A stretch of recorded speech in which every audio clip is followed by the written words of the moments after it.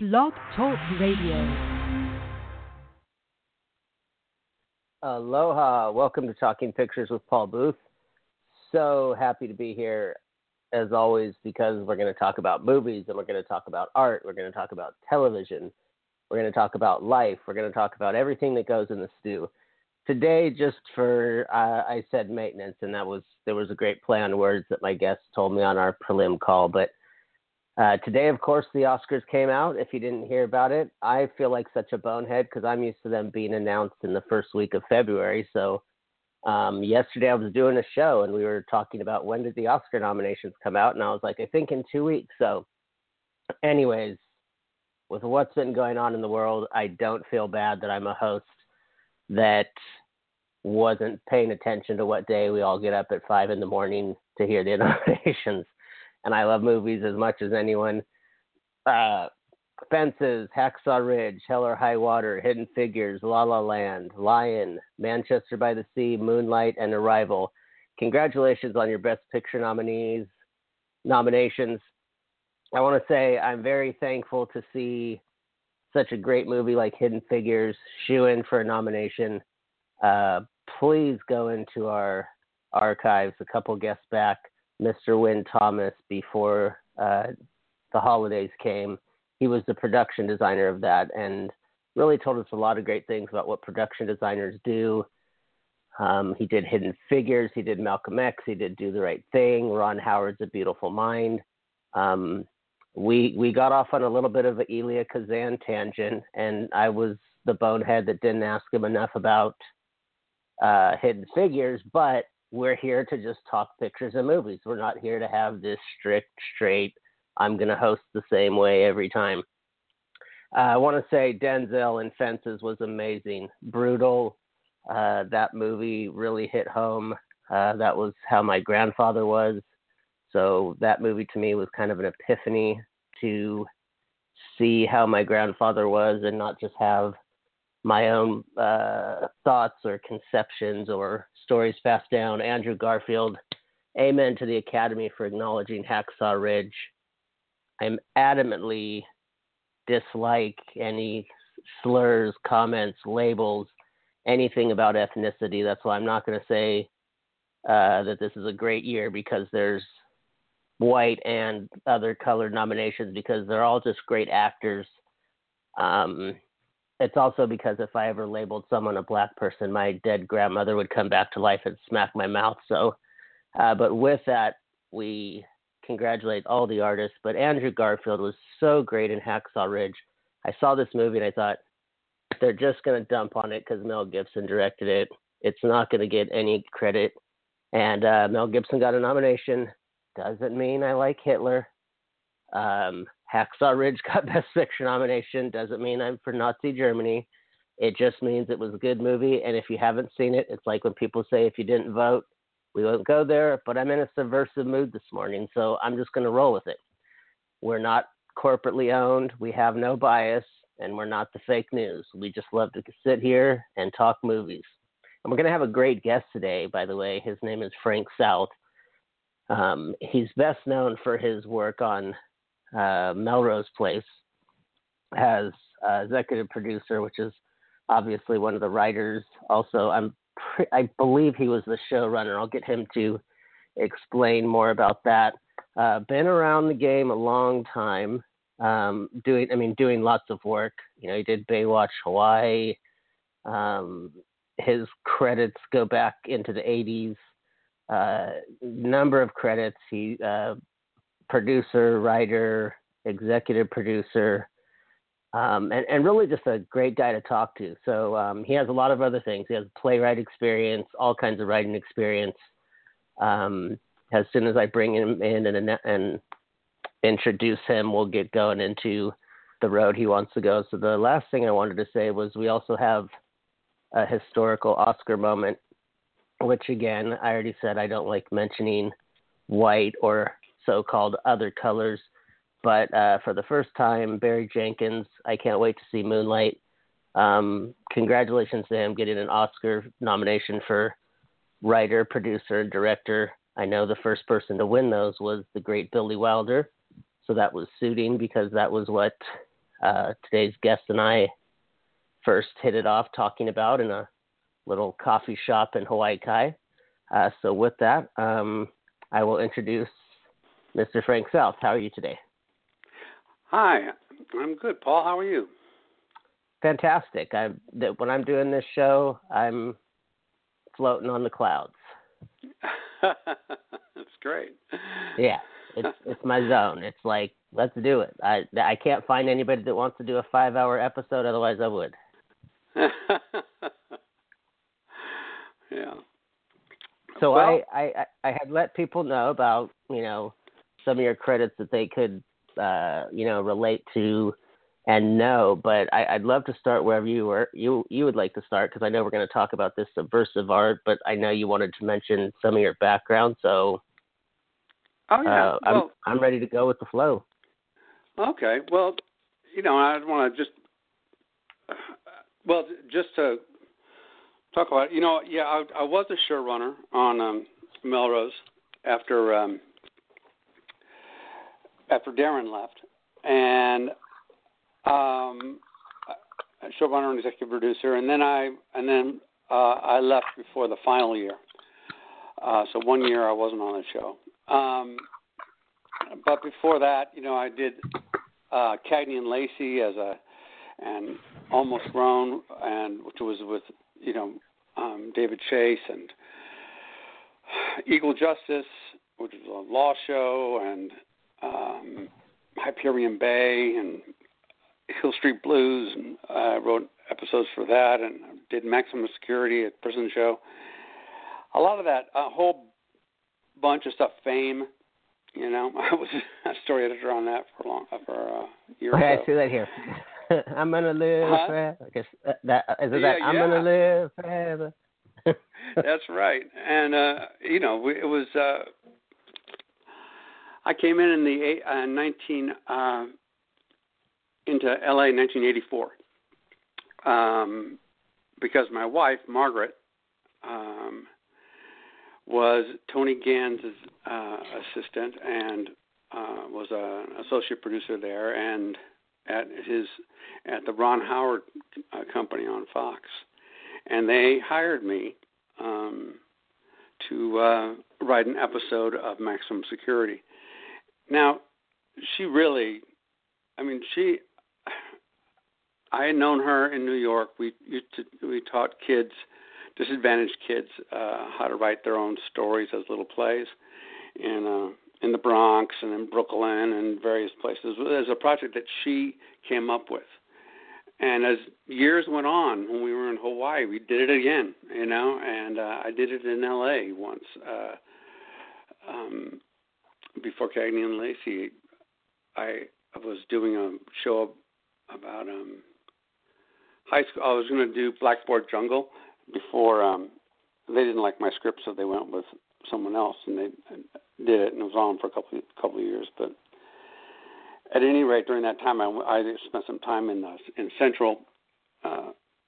South Central LA at a high school doing the same thing that Margaret and I met each other doing. But she was married at the time. I was about to get married. Then blah, blah, blah. Things happened. She hires me out in L.A., and we get married. That's a romantic comedy right there. Yeah, it was. It was a comedy. It could have been a tragedy if I hadn't, come to my senses. Jeez. But she had moved to L.A., and I said sure. I left my friends in New York, and where we were all a bunch of performance artists. We were running around town doing things on the street. We had a performance space where my plays were first put on, and we did improvisational art, we did conceptual art, we did all kinds of stuff. It was a group called Interaction Arts, which in some form or another still kind of exists today. But my friends, Deborah Warner, Joe Lowry, and Bill Gord, and others were. It was an amazing time because this was in the late 70s and early 80s in New York City, and I was working at the World Trade Center, and I was working at Windows on the World as a waiter and then a service captain, and I supported myself doing that and doing this art and writing and stuff. And during that time, that's when I met Margaret, because Robert Altman saw my Rattlesnake in the Cooler, read my Rattlesnake in the Cooler play because of an actor, Leo Burmester, took it to him. And so he took another one of my plays, Precious Blood, and they were monologue plays. One was, they tell this, it was storytelling plays. And in Precious Blood, there's two people talking, telling the same story, but different versions, alternating. Rattlesnake is just a cowboy story, from modern-day cowboy story. I was going to say, just 1 second, was... Uh-huh. I'm sorry, because I absolutely love the modesty of people like yourself, because I know you're not saying Robert Altman in an arrogant way, but it's kind of like it's Robert Altman. So yeah, as it a was film amazing. junkie, I have to be like, you wrote a Robert Altman movie. That's really cool. Is Rattlesnake in a Cooler even available, or is that just like in the dust, like so many great films? It was we were off Broadway. First, we did it as a couple of plays called Two by South, and they were done in L.A. and at L.A. Actors Theater, and Alfre Woodard, and she did it off Broadway too. Alfre Woodard was in them. Guy Boyd in New York was actor in New York, who played opposite Alfre, but Leo Burmester was and Danny Darst did the music for Rattlesnake. So then we got great reviews in LA, and then a film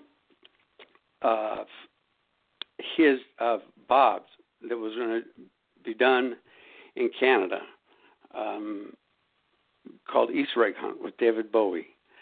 It was foreign finance. It fell through. So he calls me in New York, and he said, I want you to come up here and we'll write a movie together, blah, blah, blah. And there was this thing called Smith County Widow that I wrote a story for that never got past the story, but it was an idea that he came up with, and he and I started just riffing on it, and I wrote this story. Coal miner people in both England and in Appalachia. At any rate, the movie up north fell through, which means because they were also going to finance the one of Smith County Widow. The whole thing fell through. So he calls me up and says, well, fuck, I know what, you want to do the plays in New York? Because I had nothing else. And I said, well, sure, And so he had a place in New York. And, there's a story about meeting him and the first time, which is a great story that is about, when I first, at any rate, we did them off Broadway, and then he filmed them on video with a Panavision lens, and it was like he did video editing very early. He did it. It took up a whole room, this editing bit. You know how people do them on laptops? It took a whole room. This was like in 82 or something, At any rate, they are those things. I think I have a couple of copies of them. They were shown in D.C. He invited me down there. They were on ABC Arts forever, and when it was first starting, ABC Arts, which is now the Arts Channel, I guess, but it was they didn't have a whole lot of material, so my pieces were on all the time. Those two plays, and but it was astounding because I was at that time. I had done these plays. I was working on Precious Blood, living in a loft downtown, working at the Trade Center and at Windows on the World, and I come home, and we have something at 66 was our performance space, and so I was supposed to go there, but I wanted to just take a second because it had been a bad lunch and a hard lunch service, and so I was walking distance from the World Trade Center. I was out on Church Street, so walk upstairs. I get up there and I just sit down and I look at this new script I'm working on about the Midwest and rape and death. And I'm thinking, and I get a phone call from my agent. Now it was weird enough that I had an agent but they had come to a performance of Rattlesnake where I did the performance, me doing it, and I wrote it so that I'd have something to do as an actor, So they called, and my agent called and said, blah, blah, blah, how are you? Listen, why don't you sit down? And I said, oh, what? I know you're not family, so no one's died. So right. Let's I hate that sit down stuff. So just tell me. He says, well, Robert Altman wants to meet you. He's interested in doing your play. And I said, what Robert Altman? Not Robert Altman. Robert Altman. You mean Robert Altman? And he said, yeah, that one, the director. Now, understand, I had posters up of McCabe and Mrs. Miller, which was a movie that I thought was the most brilliant thing ever made, and there were other ones of his as well that just made a huge difference to me. McCabe especially, being a fan of westerns and everything, and Thieves Like Us. Warren Beatty, for people that don't know. Yeah, Warren Beatty and Julie Christie. It was like unbelievable movie, and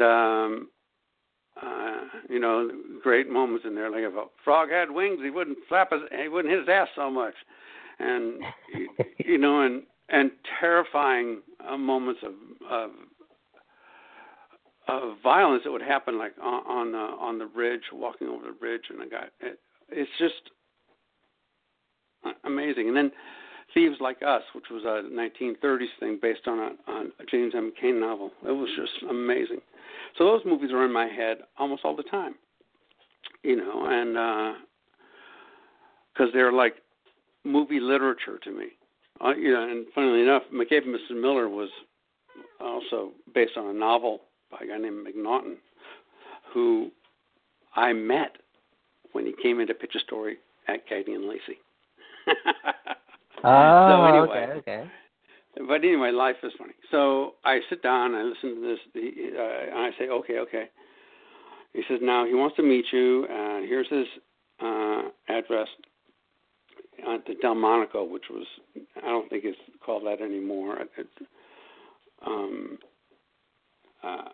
Catherine Altman, who was the most wonderful lady. She recently died, but she, when I saw her some years later, just about a few years ago, I was over at her place with some friends, and she said we sold that place for a mint to Trump.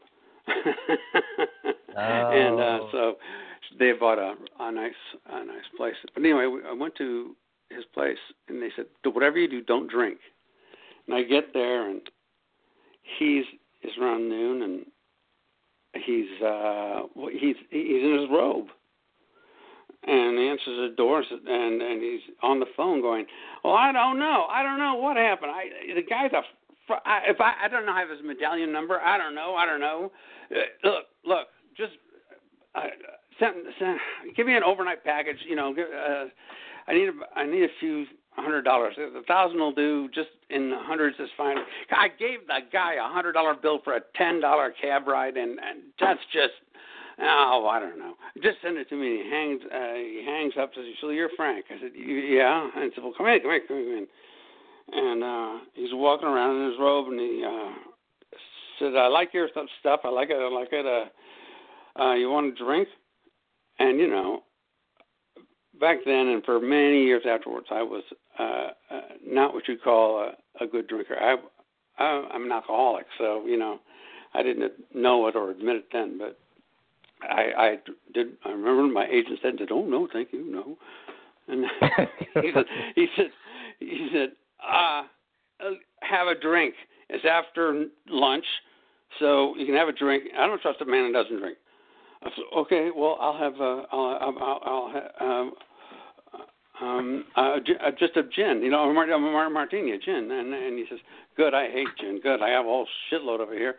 Here you go." And he makes this, you know, tumbler kind of martini.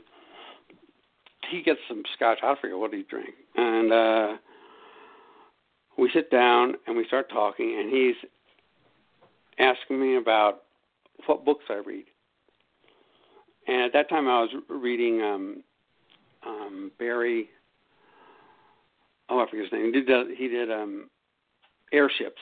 I forget the guy's last name, the author's last name. But he did some Vietnam stuff, and then we talked about that, and we talked about other writers, and which was amazing to me, because he wasn't like asking me, you know, what do you think about me? He was interested in what my sort of influences were and stuff, and he asked me about the story, about what I was thinking, how much of it is your life? I said, well, part of it is. I didn't kill anybody like that guy in my story does, but it's based on when I was a handyman on a dude ranch, or handy boy on a dude ranch, and some of the guys I met, some wranglers and stuff, and then I just went off on a whole other tear with it, and so we talked about that. We talked about what I was writing. I had just finished this other play, and we were going to take it down to Georgia, which we did. You know, our little group in our compact little broken down Toyota went down there and did a bunch of performances, including Precious Blood. And he said, "Well, let me read that before you go. And in the meantime, let's go. Here, have a joint." And I thought, oh, this is really bad news. This is bad for me. I'm going to be bad. And then we'll go to Elaine's. I said, okay, because we tried a pasta machine and it didn't work. Well, we didn't make it. It really didn't happen. But we were making each other laugh by that point. And you know, this was a meeting at 3 o'clock or 4 o'clock like that.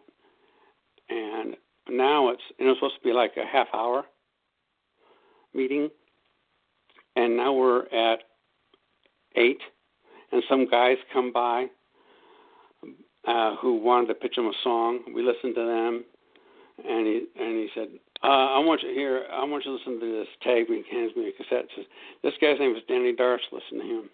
These guys are shit, but they left, and he said, dude, no, they weren't any good, but this guy's what you got to listen to. Because he already had started casting it in his head in terms of the other play, and he said, this is actress, she's amazing. Alfred Woodard is amazing.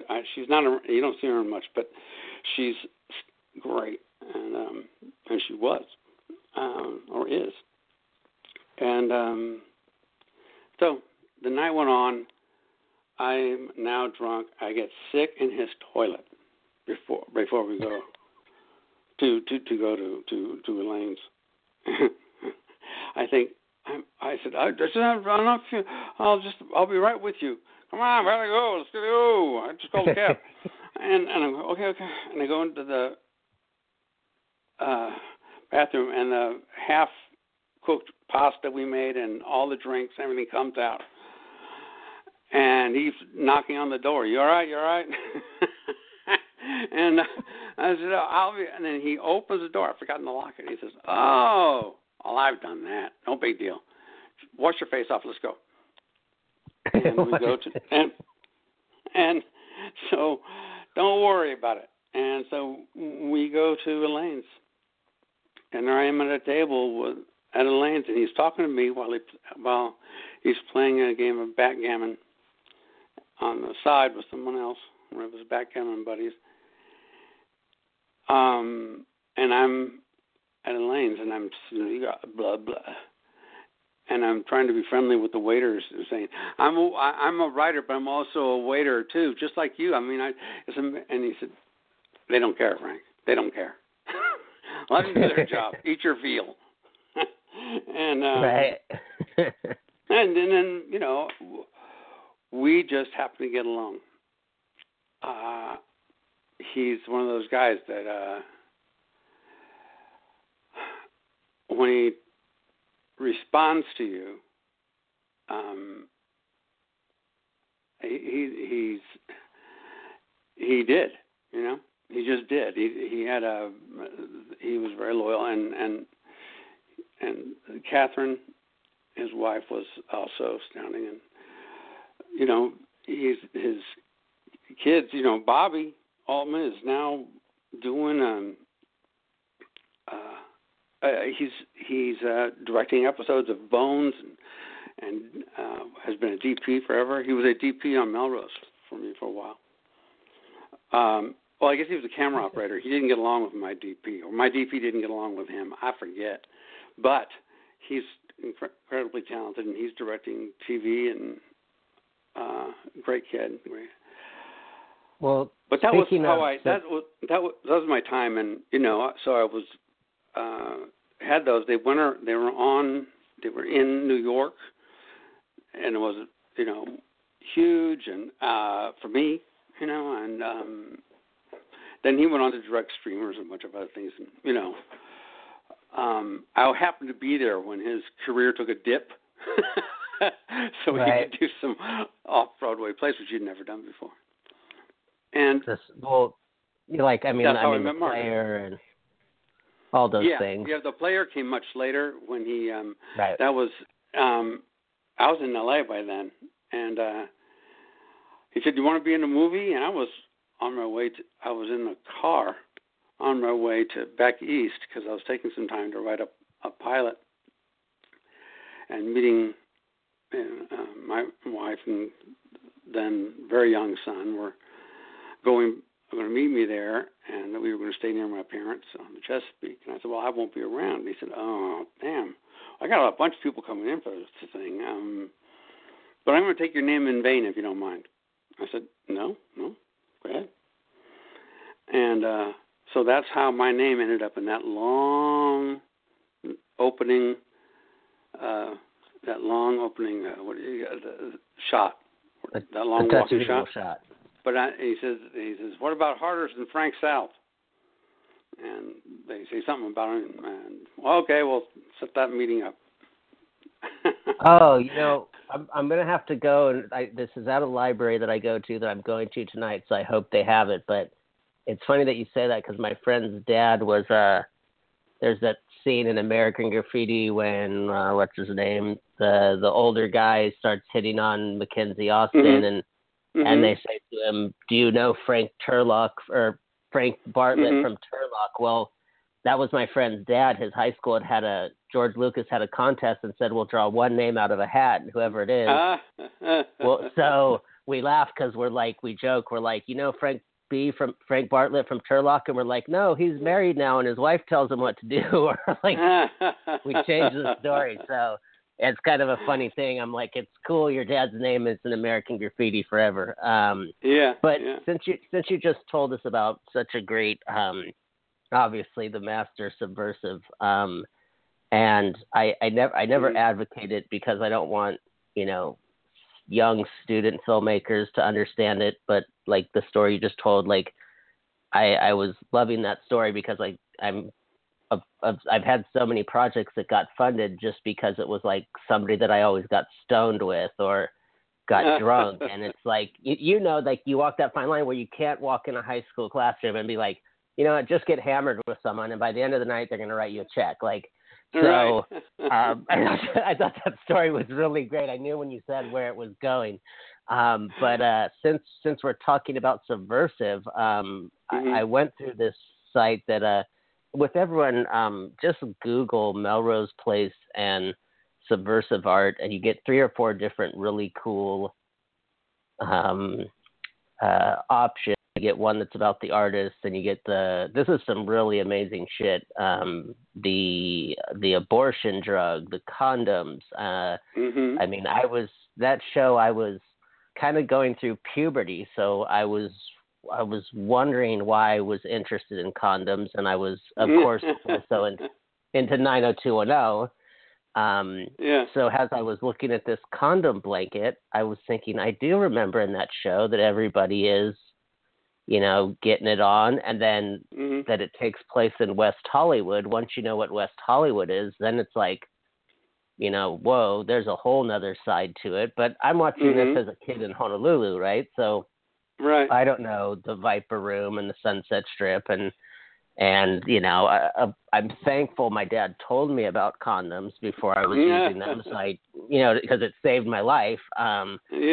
So some of this, I'm just, obviously you can explain it best, but I would just love to hear this, because I mean, today I'm not even going to get into what such and such did yesterday with the anti-abortion orders, but this blanket, where would you like to start? Because this is just some amazing shit. It was, it's funny, because when I was there in October, the election hadn't happened yet, and it was the opening of the show. Now the show, and in November when we did the panel, the video will be, I think Red Bull's or somebody's putting out the video sometime or another, but did a video of a panel discussion with the artists and me and Rob Estes came.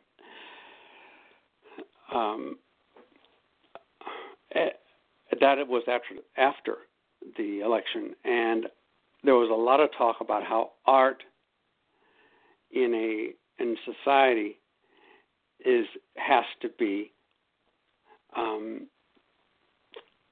brave, and has to put out the message, and has to take risks and be human in the face of a kind of an oppressive conformity, which is really what when people say they like order, and they like, when people in power say they like order, they like things to be predictable, they don't like this kind of raucous blah, blah, blah. Well, human beings by nature, we're raucous, we question, we're messy, we make mistakes, we're not orderly. We're just not. And those of us who are also in the disability community, we're extreme, and especially in physical and mental disability community, we're especially impatient with order and other people's idea of order, which makes us helps us have quite an affinity for artists, because true artists call bullshit on that, because that's not where anything comes from that's any good. All that comes out of order is suppression, and suppression for more order. Order breeds, okay, if you want to, but, from Lucy at the chocolate, making chocolates, to order, to the most, to Klaus Oldenburg making huge cherries and spoons in the middle of a square that's so giant because it blows your head away with what reality is. We don't have, as human beings, really an accepted reality. We all look at things and feel things differently. And as groups, we tend to find, those of affinity. And so I think artists and those with disabilities who are, and anybody with with a skewed sense of the world. Writers, filmmakers, all kinds of. Now there are people, Michael Bays of the world, who love order and then like to blow shit up in a very orderly way, and like the volume turned up loud and make the same movie over and over again. And good luck for that. That's fine. You're going to be a bazillionaire. But Altman, and from Altman to all kinds of folks, Sidney Lumet. Or the order just doesn't help. So what you look for is disorder. Well, thank God there's order, because we wouldn't have anything to rebel against, I guess. But what happened on Melrose is I'm in LA making a good living for my family, and I'm looking for the best jobs for me to use my talents in. But you get the job, the best job you can, and I was lucky to be on Cagney and Lacey for a while, for 2-3 years, where I was able to really write some serious stuff and some funny stuff, and was appreciated for my take on things. Although I got in huge fights with people, still it was great. And when I worked on Maximum Security as well, and some other shows, but by the time you're doing Melrose Place, you're doing something. What you're trying to do is do a show by nature that's making fun of soap operas, nighttime soaps, in the middle of a company that made the best nighttime soaps of its time. Like, Spelling made the Dynasty, for God's sake. So we're taking that mold and turning it sort of inside out and making, gentle fun, but we're still writing, absurd stories, trying to screw the line. But you're doing 32 episodes a year, up to 36 one year, and you're in a story room knocking the stuff out, and you're writing these things and looking at cuts, and it's not like it doesn't. The part of you that was that guy running around New York City and with a couch on your head with two other guys and doing Smith Brothers improvisations on the subway, and who's finding out all kinds of things about, art and expression from being on the street and going to see great stuff at the Kitchen and at Franklin Furnace, and conceptual art. You're surrounded with performances that are like scary good, because they knock you out with their daring. There's only so much daring you can get into Melrose Place before someone says, hold up there. So, and it's just not what it's for. Really, it's to be entertaining and fun and clever, right? So that part of me is the bust the furniture and do art part is pretty much wilted away in a little corner of my brain. When Deborah Siegel comes in, she's my art decorator, scene decorator. She's in charge of putting stuff up, making the art director. And she comes in, she's making, scene decoration and props and like that, all that stuff. And she says, Frank, I got to talk to you for a second. And I said, yeah, what? And she had to come all the way from the set, which was up in Santa Clarita. I'm downtown.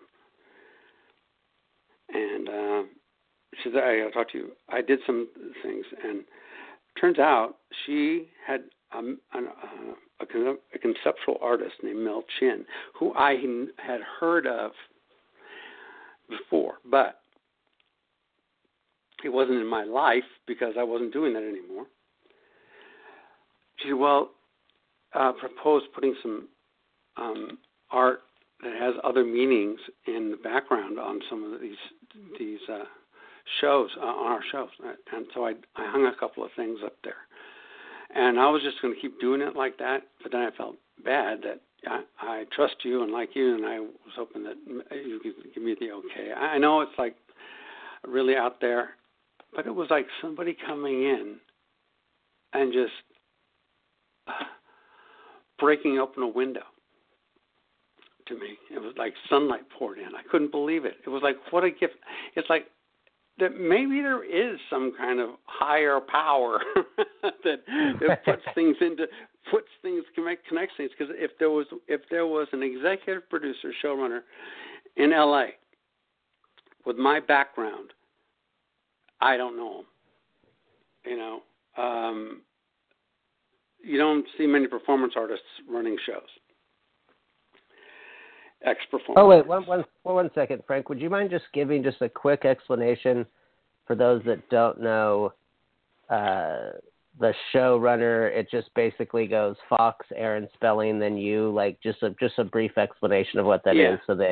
Well, there's the showrunner is the person who's ultimately in charge of the day-to-day running of a show. You're in charge of the writing staff. You're in charge of making sure that things are done financially correctly, and you have final say in casting. You have final say in about everything. Of course, in my situation, and with any company, you're the showrunner, but there's a company above you, and there's a network and other people who have opinions, right?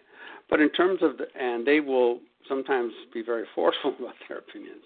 And there were times when I would go pitch stories to Aaron, and he'd say, "What?" But I'd say, well, Aaron, look. She said, "What? Kimberly is what, running an asylum?" I said, yeah. I want her to run this asylum, and then they capture Peter, and she's going to give him a lobotomy. Wait a second. You just had Kimberly as a mental patient. I said, yeah, but she escaped.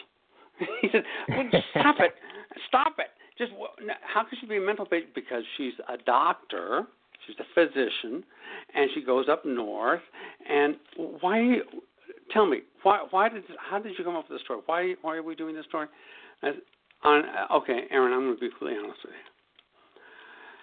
you. You remember One Flew Over the Cuckoo's Nest? Well, sort of. I said, do you remember that scene when they all escape and they're like wraiths in the outside, in those white gowns and stuff?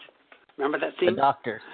Yeah, and as well as all the patients have escaped, right? And they're all getting out, and I said, I want to do that.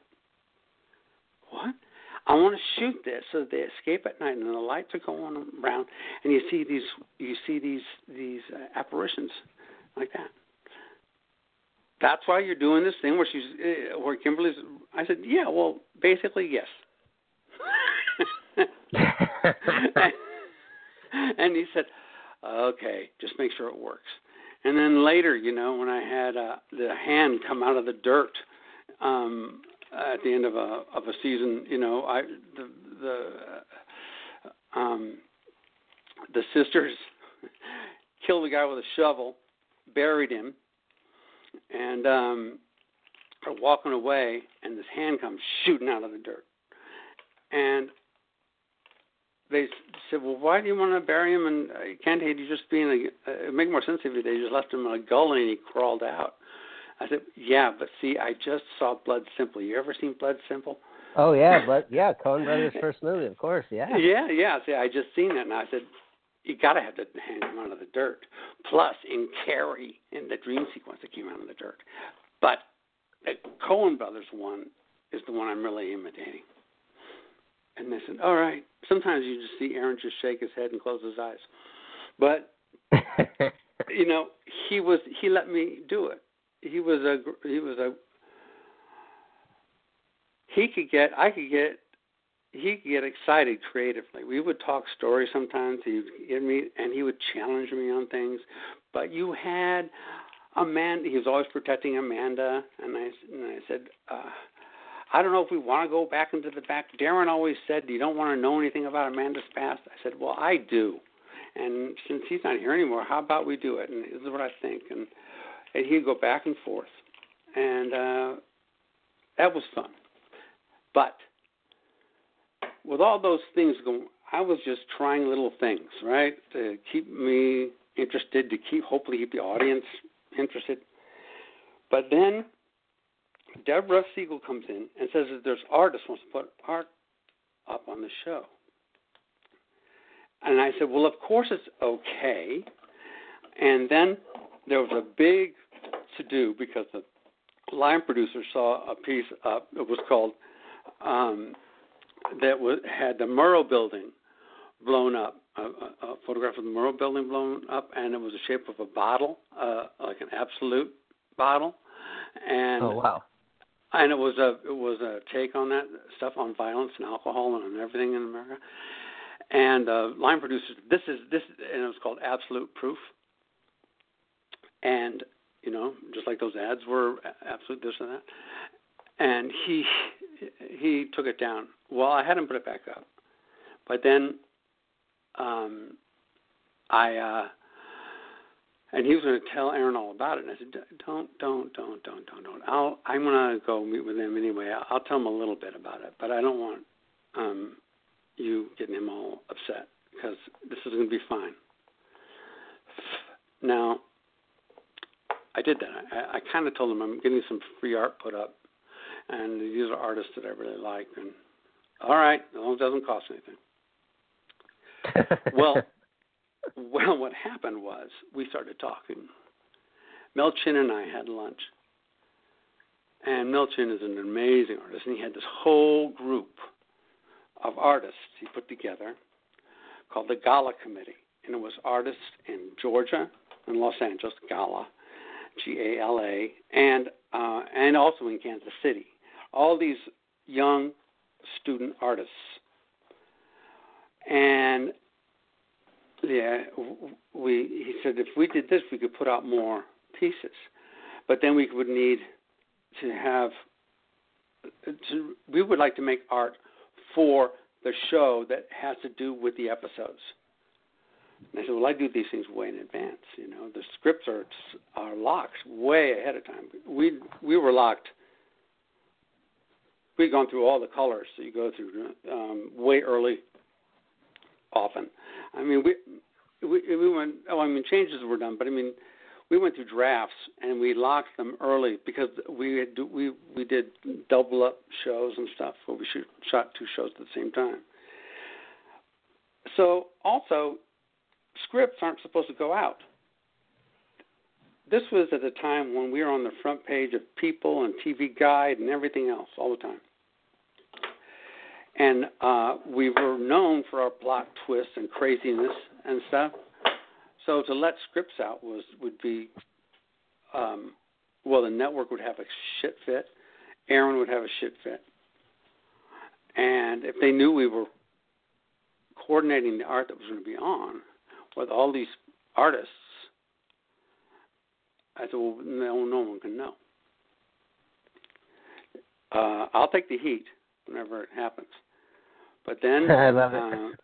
And so I got Carol Mendelson was the only other writer on the show who responded as much as I did to the idea of having all this conceptual art, topical conceptual art about the things that are going on in our country at the time, which with this new administration are going on again. Suppression of women, minorities, artists, getting the national government, all that kind of stuff is going on right now, again. But at that time, it was, and we decided we would say something about it, and we would say something about gay rights and about two men or two women having children and having a family, and that being a family, and we did. under the cover of ad campaigns in D&D and clothing made at the boutique, and even down to the jewelry that was used. There was a pin that was used to stab.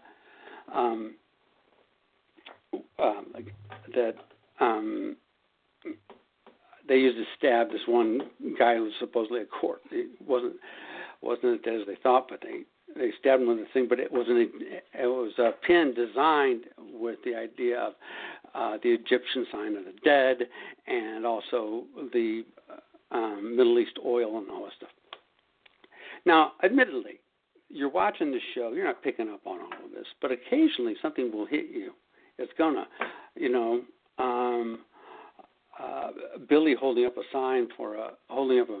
poster for an ad campaign that says family values on it, and it has the outline of two men holding a baby. And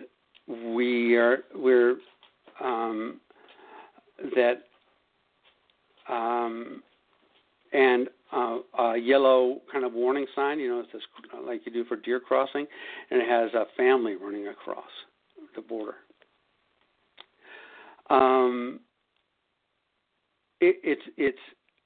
We did these things over 2 years.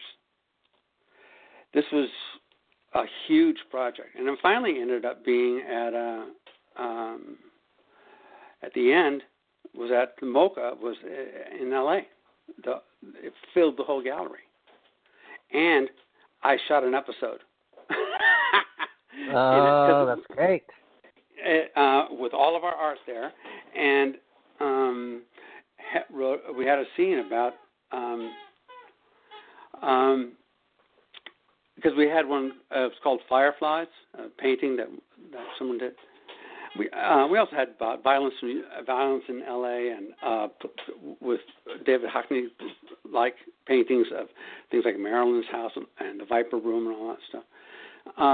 But this one was Fireflies, and it was just black with all these sparks on it, and Amanda and Kyle stand in front of it, and Kyle says, "Well, she says, it's really pretty. Looks like it's Fireflies." I said, "Yeah." He said, "That's not really what it is. It's Baghdad." And so we were able to write about. The thing is, write about war, and that led to a whole series because of the interplay between the artists and the Gala committee. Because Carol flew to Kansas City. I had to fly to Kansas City to meet with all the artists there, the whole Gala committee, and talk about, what the limits were, what we could and couldn't do, and how to, so that we could understand each other better.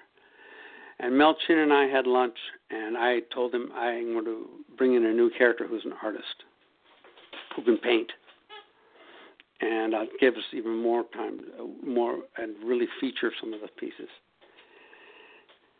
Everything from the paddles at an auction to the tiniest things to the biggest things were all influenced by this work. And it was all completely undercover until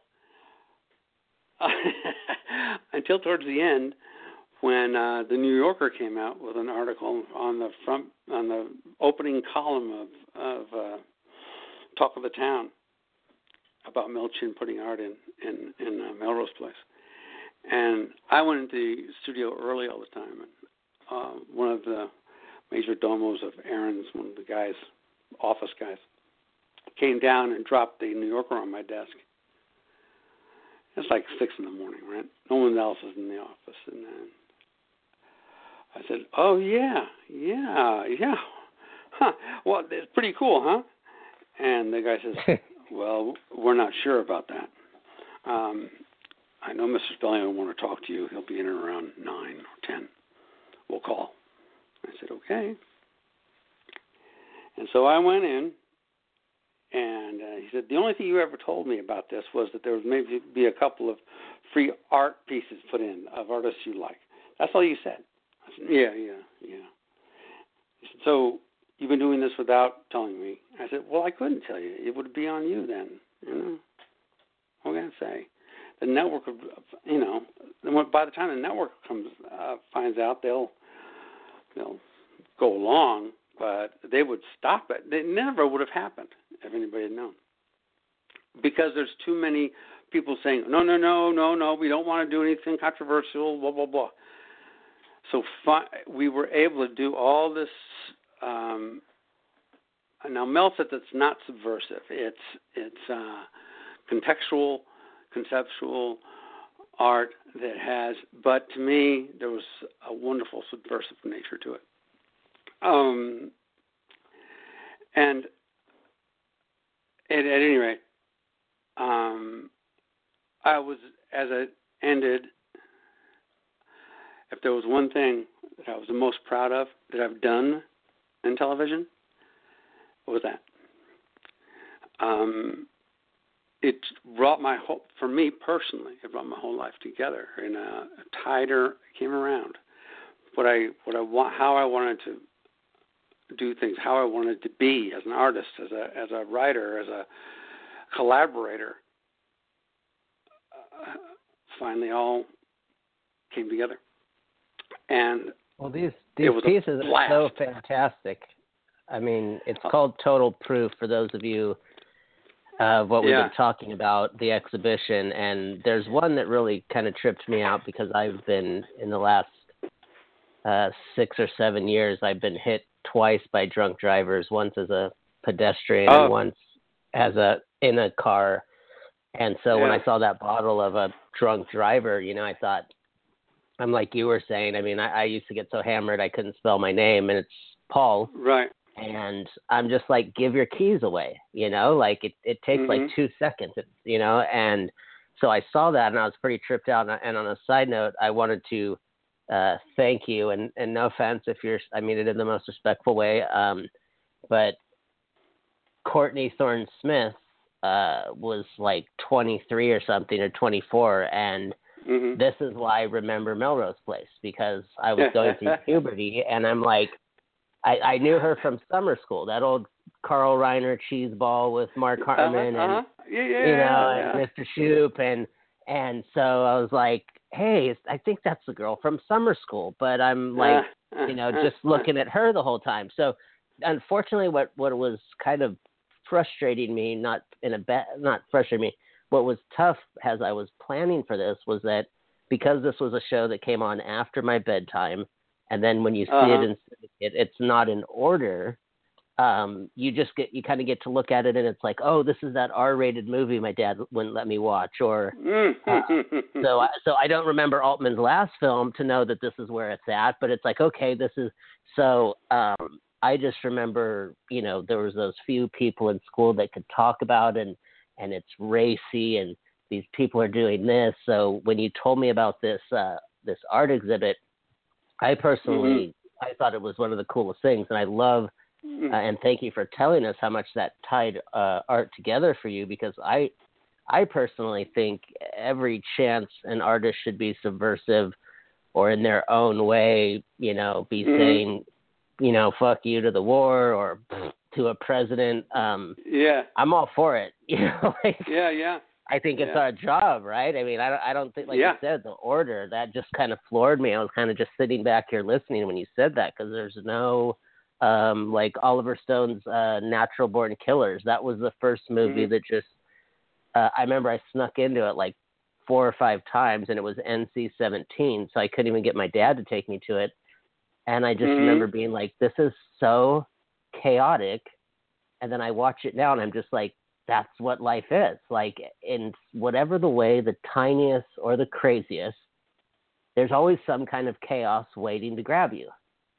Yeah. And I thought, and it's like you're saying, like, why does it have to be called out of order when in actuality, and especially talk about with what's going on in the media right now with the way Natural Born Killers indicted the media. And, so that leads me to a question I had, that since you're an artist at a pure sense, down to performance art, down to not doing it so you can say you work for Aaron Spelling and you're in charge and kiss my ass and grab my coffee, what was it like to see your art in these magazines and know that so much of the world was seeing and hearing your voice?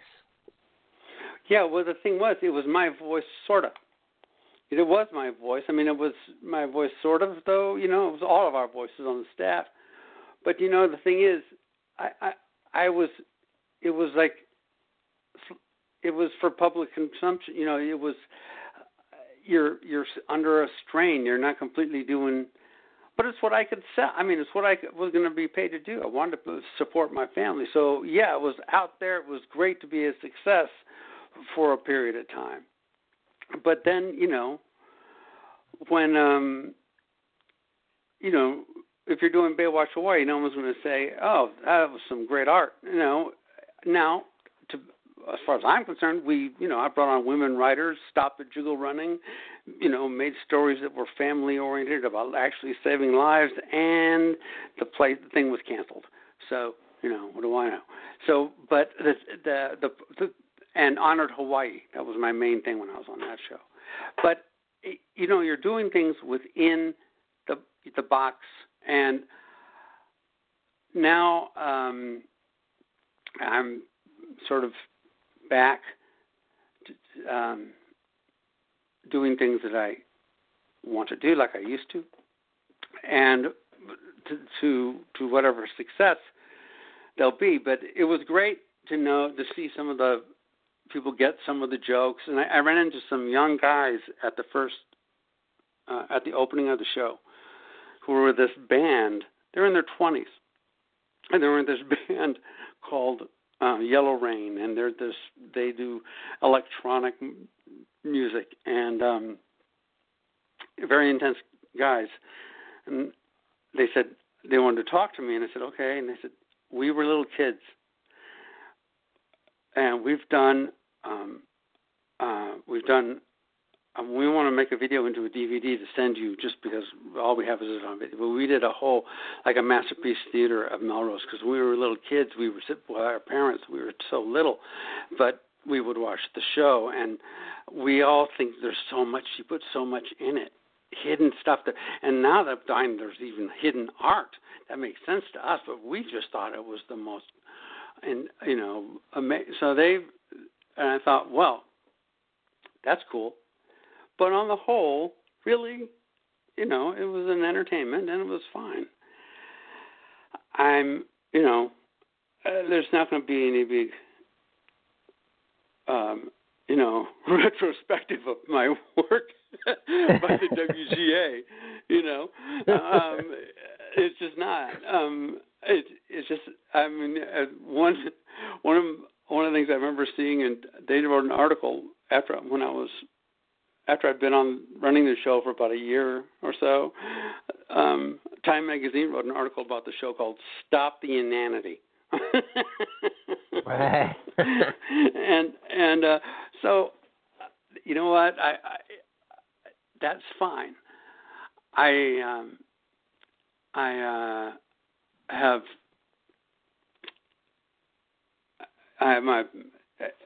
But the thing was that besides all of that stuff, this thing, when I went to New York and saw it all together and listened to Mel and some of the other people and saw how important it was in the art world that this happened, that this was out in public in a mass media, that this art was in a mass media forum, he talks about breaking the walls of the galleries, of galleries and collectors. Now, funnily enough, everything, all the art pieces that are that were made for that show are all collected. A lot of them are in Germany and this place and that place, but rich collectors have them. But it was groundbreaking. So that the fact that this was groundbreaking conceptual art organized by Mel Chin, with all these young artists who were at that time student artists, and who are now still, a lot of them are artists doing, extremely well regarded art in the United States now. But Mel made this Melrose Place live in a world that I always aspired to.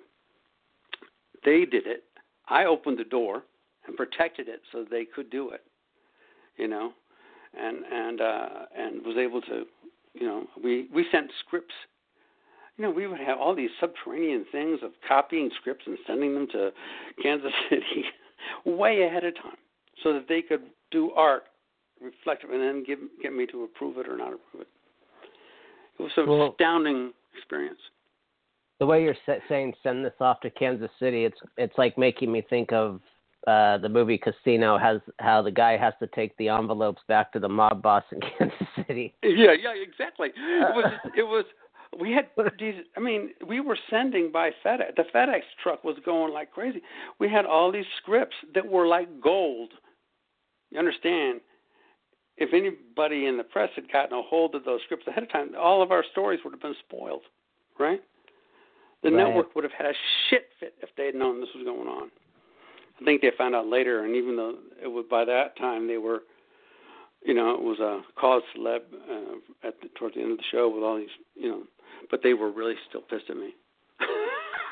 Well, your guys' premise though for the show, and again, like I said, this is hard to find for someone my age.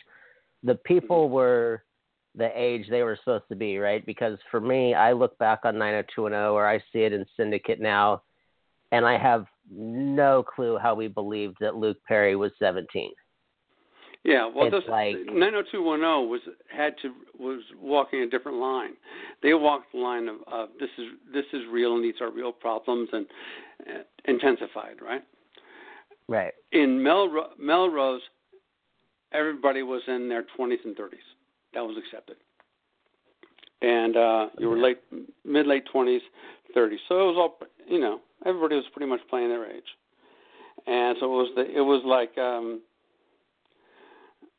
but this did not have the sincerity of 30-something, This was everybody got okay. Real. My parents used to watch that, right? Okay, I remember right. that. You know how everything was so important on 30-something, whether they're going to do, their business deals and whether they're being a success or not. It was more. There was more. It was more balls to the wall and Melrose and funny. I mean, we were going for the. A lot of times we were really poking fun at the whole soap opera idea at night, but with 20 to 30 people in their 20s and 30s, if you look at the nighttime soap, normally it's people in the main characters in their 40s and 50s or older, Right. They are way established, super rich, so it makes sense, right? Dallas, they were all, of age. They were mature adults doing ridiculous things. Well, we did it in the 20s. They were in their 20s and 30s, still, struggling, trying to make a living in L.A. In West Hollywood. Yeah. Well, Melrose. Yeah, Melrose, like, of course, where Paramount is. I mean, I remember being a geek and just trying to drive in the gate, and the guy would be like, turn around, and I'd be like, well, I got to turn around at Paramount. Yeah. But Melrose Place is right near where all the galleries are and all that stuff over there. Near, okay. Melrose Place is like in the Cahuenga area, like right in there.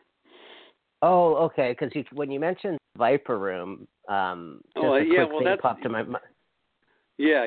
No, that wasn't set there. It's set in like just the low rent kind of apartment house. Luckily, all these interesting people live there. And first it was a very sincere show, kind of show.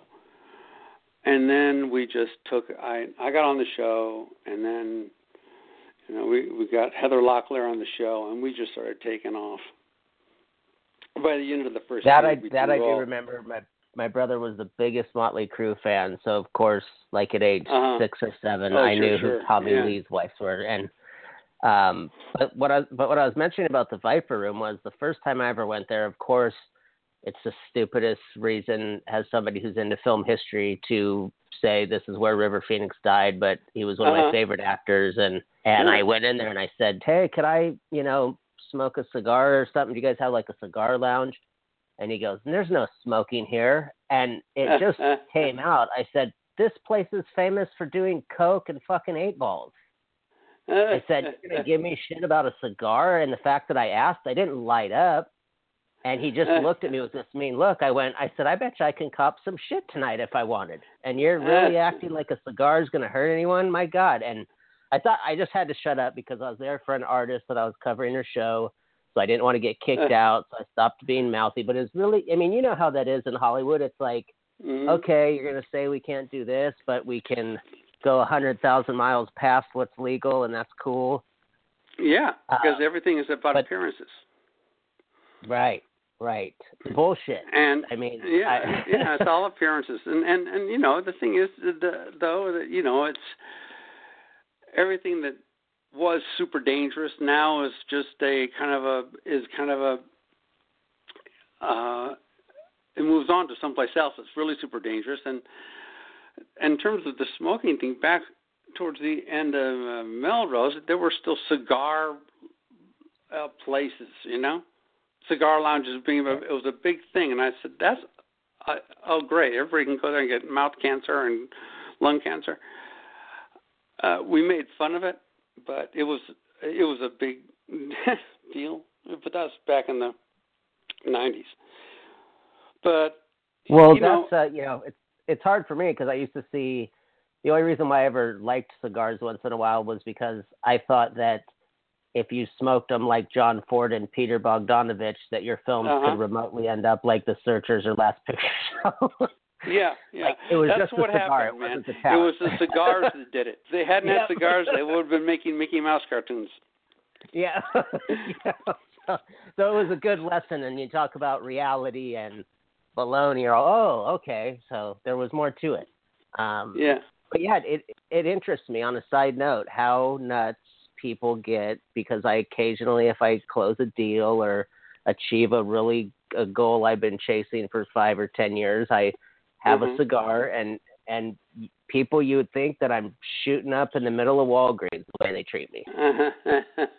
And I'm just like, God, good. Well, the norms change on you, man. You just gotta go with the flow and take it out to the beach. Have your thing go, smoke your cigar, looking out over the waves, and it's still an iconic image. You can, have someone take a picture of you doing that.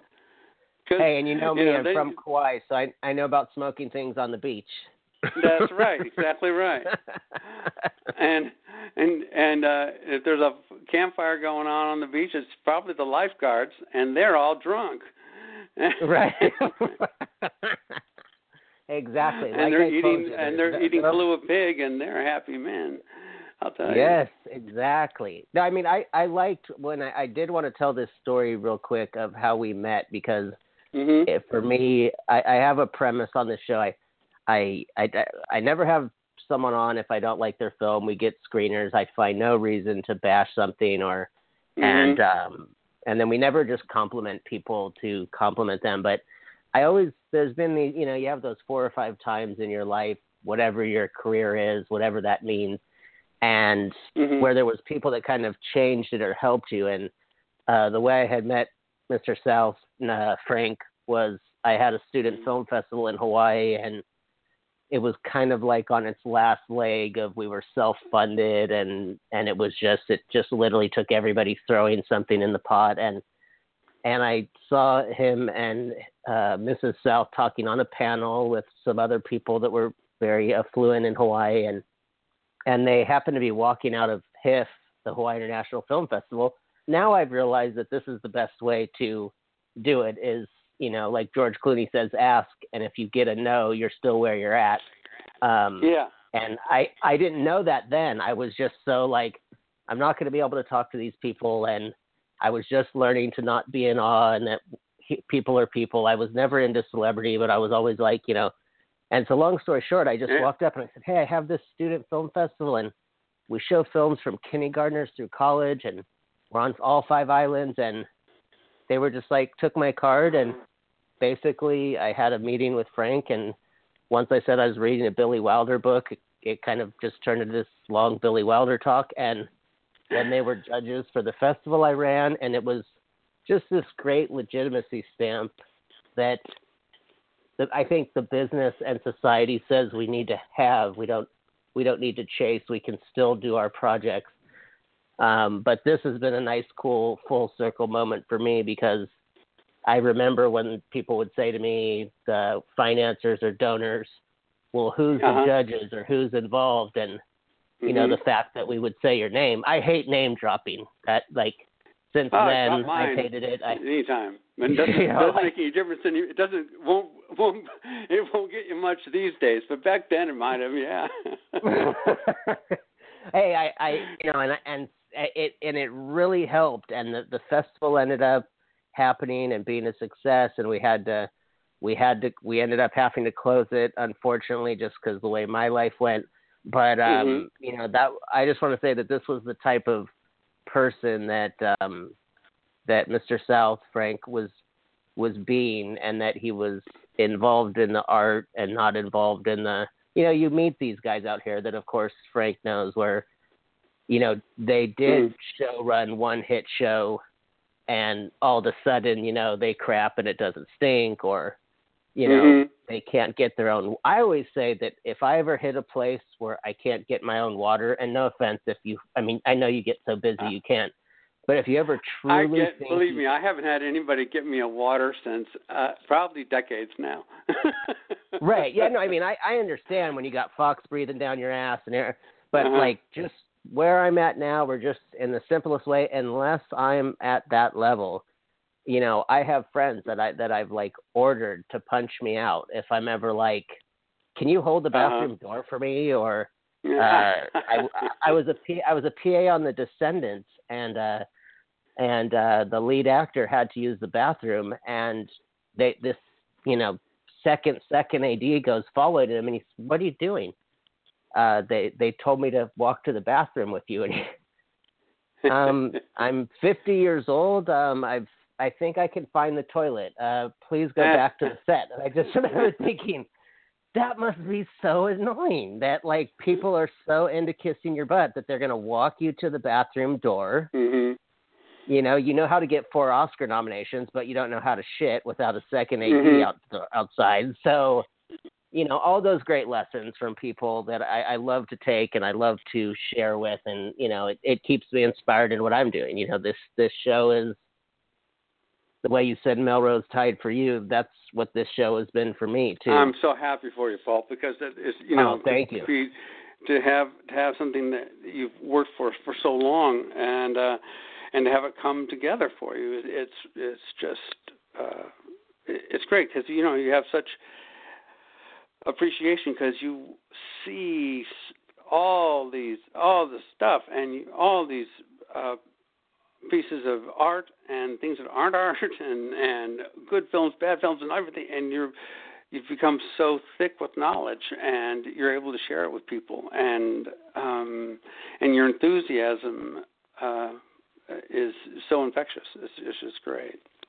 No, I appreciate that, because really when we started this, I said, I know so many filmmakers in different states. I have to find a way to tie them together, but then I shouldn't say anything was lucky about this election, but what made it lucky was that now that things are getting so divided, more and more guests are meeting through the show, or they're on a show together. Then when they're in LA and New York, they go for coffee together, or they're in the same festival, then they go and support each other's festival, and they didn't know each other till they were on our show. So it's like, that so cool. To me is like the coolest feeling. Yeah. And this, you know, you'll find that people are artists. There is a power that you in making stuff when people are trying to shut you up. So you'll find it just you know, people are more likely to come out now, and those it's just, you don't do it by, you know, you just do it by doing your work, and you stand up by doing your work. And you too, that's what you're doing, and that's what makes it. That's why you're an artist, and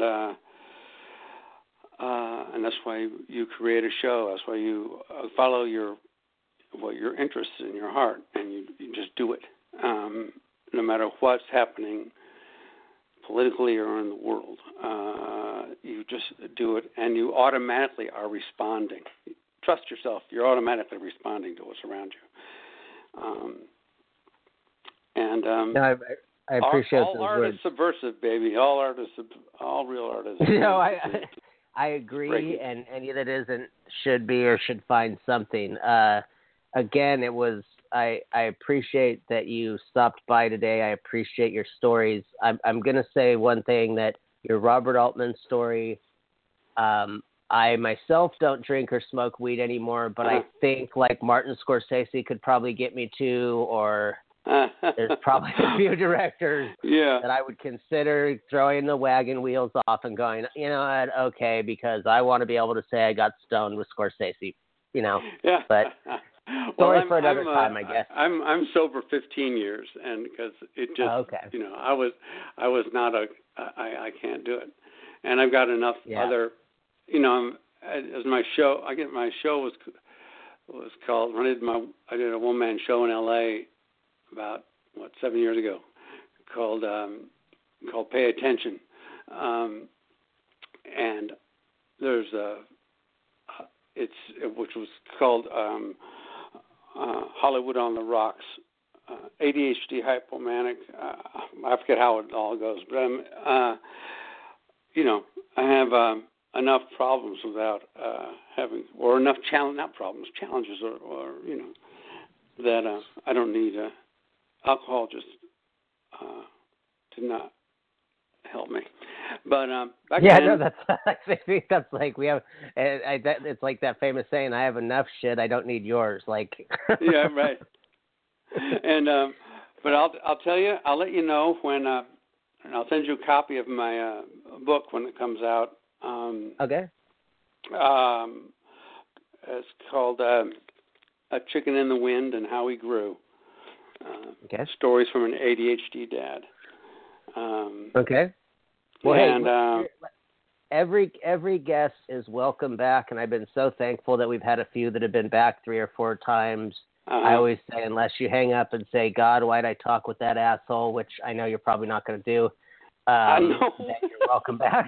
So that's our motto here. We call them cousins of the family tree. So, you know, I have so many people I'd love to say, hey, this is the 10th film we've covered of theirs, or this is the 5th project. So, you know, please let me know when that's up, and we'll come back and talk story about it.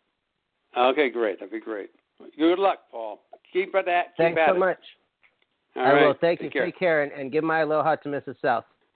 All right. Margaret says aloha to you, man. Okay. Thank you. Bye. Mm-hmm. Bye-bye. Well, that was a wonderful chat with Mr. Frank South.